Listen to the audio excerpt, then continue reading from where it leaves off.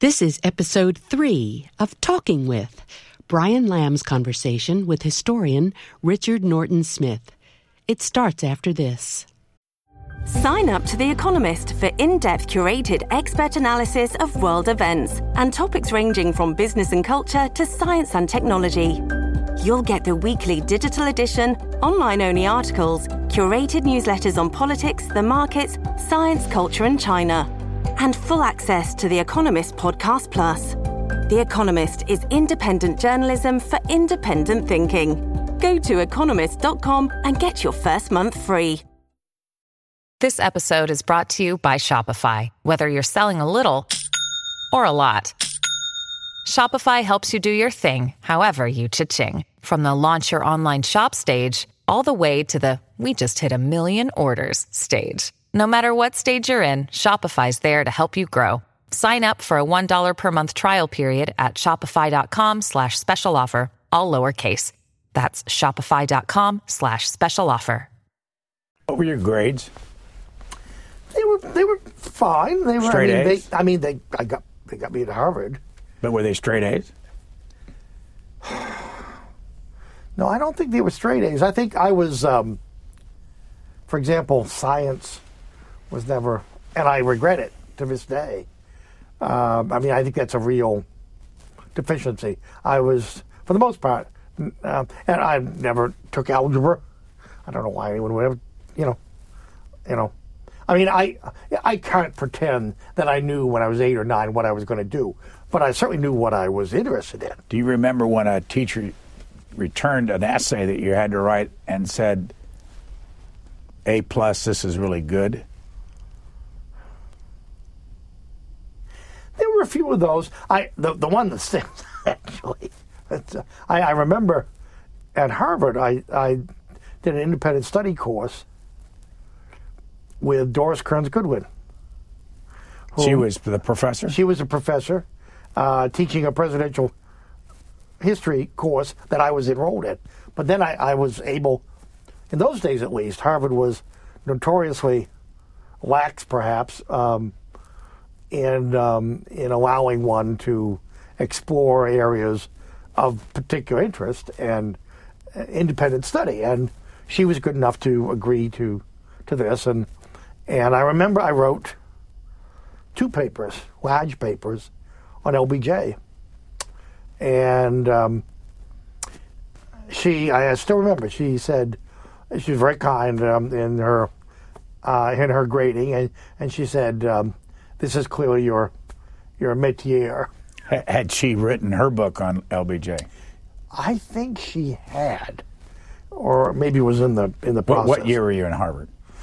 Graduated in 75, so I went in the fall of 71, same year as Derek Bok, the new president who succeeded Nathan Pusey following the disturbances of the late 60s.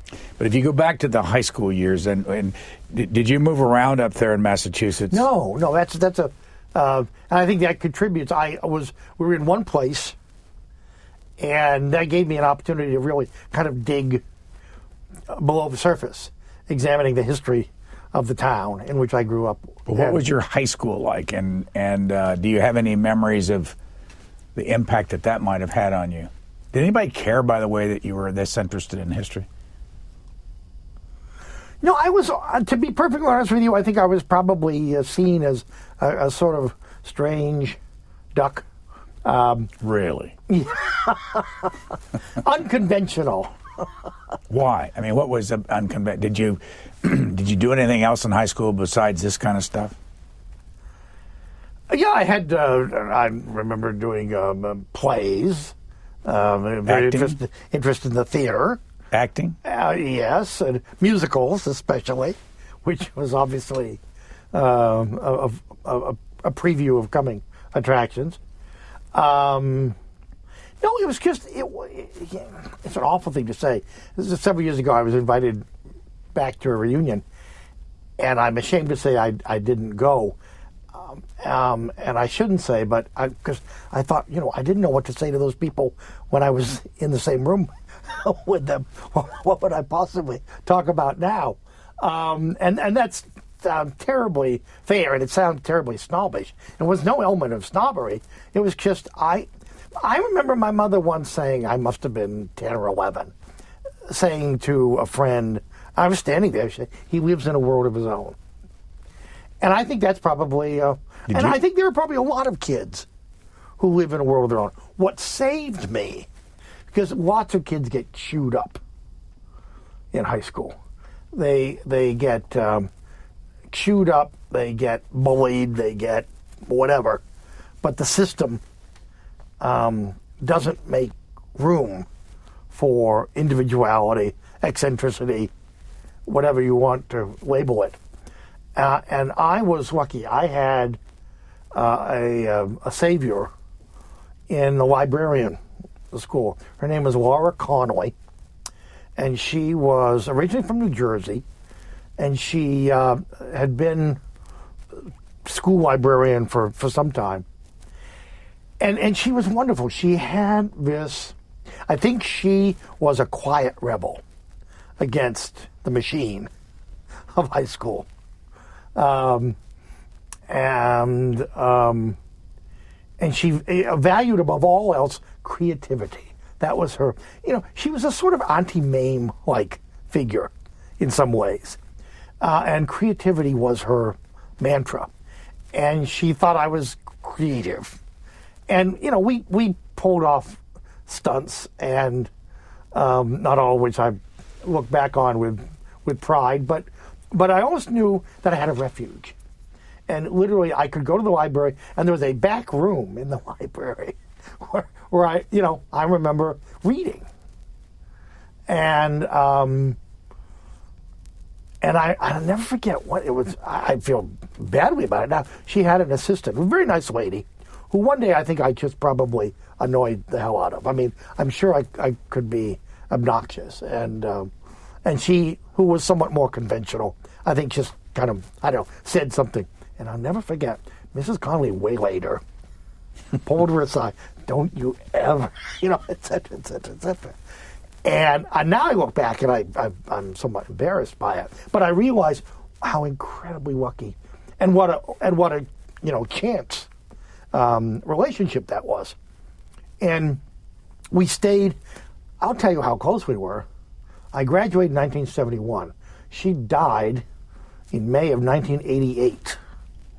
And I read over the phone to her every word that I wrote in every book that I wrote as long as she lived. And that was a lot of words. And why did you do that? First of all, I had great respect for her judgment. Secondly, I was hopefully cognizant enough to know that I would probably hear praise. I was discovering the art, and I knew she was very discerning. She was very discriminating. She had excellent taste, and I came to understand that she herself was someone who felt apart from her surroundings. She was very successful professionally, and she had wonderful children, but they were grown up, and I don't think her work fulfilled her. I think, as she got older, and I sense this with older people, and now that I'm at the age, I understand it better. She lived a bit vicariously through my experiences. So, for example, the day that I graduated from Harvard, anyone who's been to a Harvard commencement knows how impossible it is to get tickets. She was there. I made sure that she was there. She had encouraged me to apply to Harvard at a time when that was the most improbable. A, we had no money. No one could imagine paying for it. But B, it was presumptuous to think that, that my grades were such. But she, strongly urged me to do it, and I did it, I think, largely on her recommendation. And it worked out. So she probably is the that teacher, that figure who, first of all, was an inspiration, but equally important was a source of protection. What was your relationship with your brothers and sisters? And how many of them are still alive? Yeah, I have 3 sisters who are still living. I had an older brother who, sadly, in the summer of 1980, put a shotgun in his mouth and ended his life. Why? What was this? What were the circumstances? Well, it's a tangle. One, you can never be sure. He had, he'd quit school in the 10th grade, which was a tragedy because he was, very bright and had some drug problems. Went into the Army, where apparently he did very well initially, but I guess the drug problems recurred. He had 3 children. His first daughter, who now is in her 40s, we became close. Frankly, much closer than I'd ever been to Frank. The irony is, and I don't mean to sound calculated, when he died, by that time I had already delivered eulogies for my grandmother and grandfather, who I mentioned earlier, and really whom I grew up around. But anyway, when Frank died, it was, of course, a totally different situation. He wasn't elderly, and there was this overwhelming sense of futility and blame. I mean, I can only imagine. You hear that there's nothing worse for a parent than to lose a child. And I'm sure that's true. But if it's, at the child's own hand, it's hard to imagine, however unjustified it may be, the level of guilt that one might feel. And, I saw my parents went to pieces. And I understand it. But, I mean... Did they ever recover from it? I'm not sure you ever fully recover. I never forget my mother, who's gone now, so I could tell the story. On the Sunday after the funeral, was missing. She wasn't at home. Well, it turned out she was at the cemetery, sprawled on the grave site, in effect, communicating with her dead child.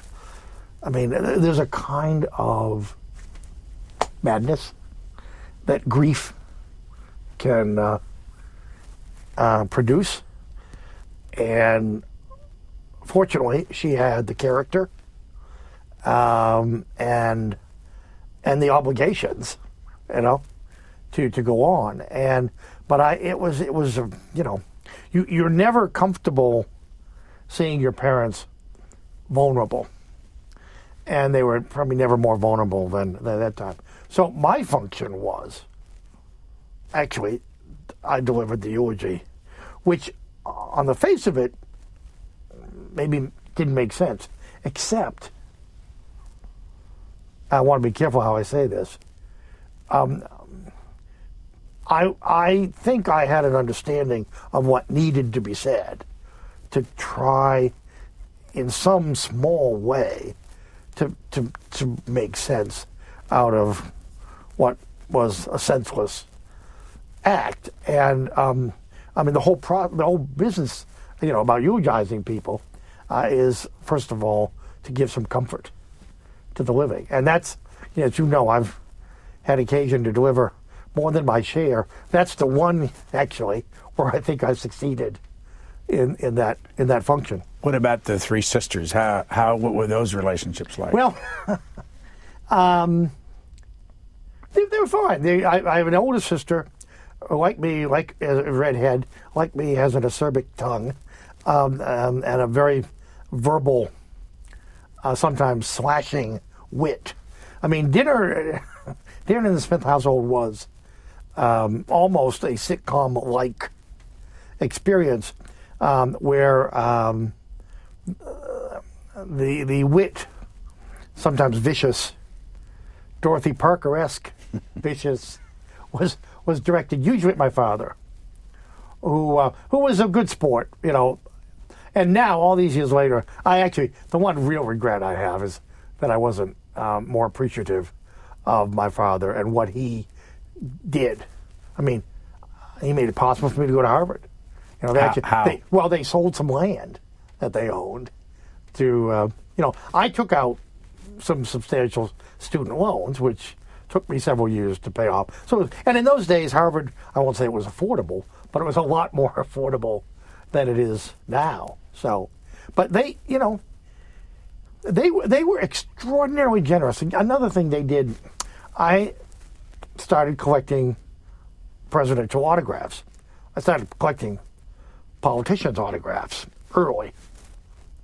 And they got caught up in it. And again, they didn't have much money, and yet they gave me a Lincoln autograph, What did it cost them? Well, I know what it costs now. I don't know what it cost then. They've gone through the roof, but you couldn't touch it for less than $15,000 today.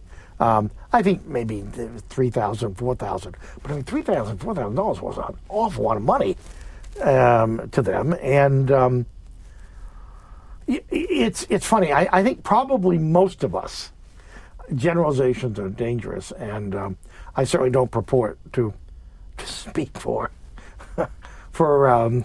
anyone but myself. But I suspect most of us, if we were given truth serum, would confess to harboring some feelings of regret, if not guilt, that we didn't appreciate our parents at a time when they were defining their lives. How much education did they have? High school. My mother was valedictorian of her high school class, but again, for economic reasons partly, and also because, women weren't expected to go to college in those days. So she was as I said, she was a nurse. And I think it started very early. When she was 8 or 9 years old, her grandfather, my great-grandfather, was a farmer, and he was very, very devoted to her. And he was dying a horrible death, cancer of the jaw. And she was the only one he would let in his sick room. And she nursed him. And really still a child. But I think that's where her interest in nursing took hold. And it's interesting because my parents, again, these things only come to you later on. You realize she never talked about her work, although it must have been horrible parts. I mean, I remember once she came home and it was very clear it had been a really rough night. She worked nights, and there was an auto accident involving young people, and I guess it had just been terrible, beyond words. And she's, said a little bit about it, but obviously didn't want to share the horrors. She did tell a story, which I never forgot. Talk about macabre. As a very young nurse, she did a stint at what was then the Danvers State Hospital for the criminally insane, or anyway, it was basically an insane asylum, to use an old and discredited term, that housed criminals. And she did tell a story about this middle-aged to late middle-aged woman, seemingly normal, dangerous word, no such thing, but certainly not someone who called attention to herself as a dangerous figure anyway. And, this went on for some time. And finally my mother was curious, and she asked someone, what's her story? Well, it turned out her husband went to work one day, and forgive me, for reasons unexplained then or later, she put their baby in the oven.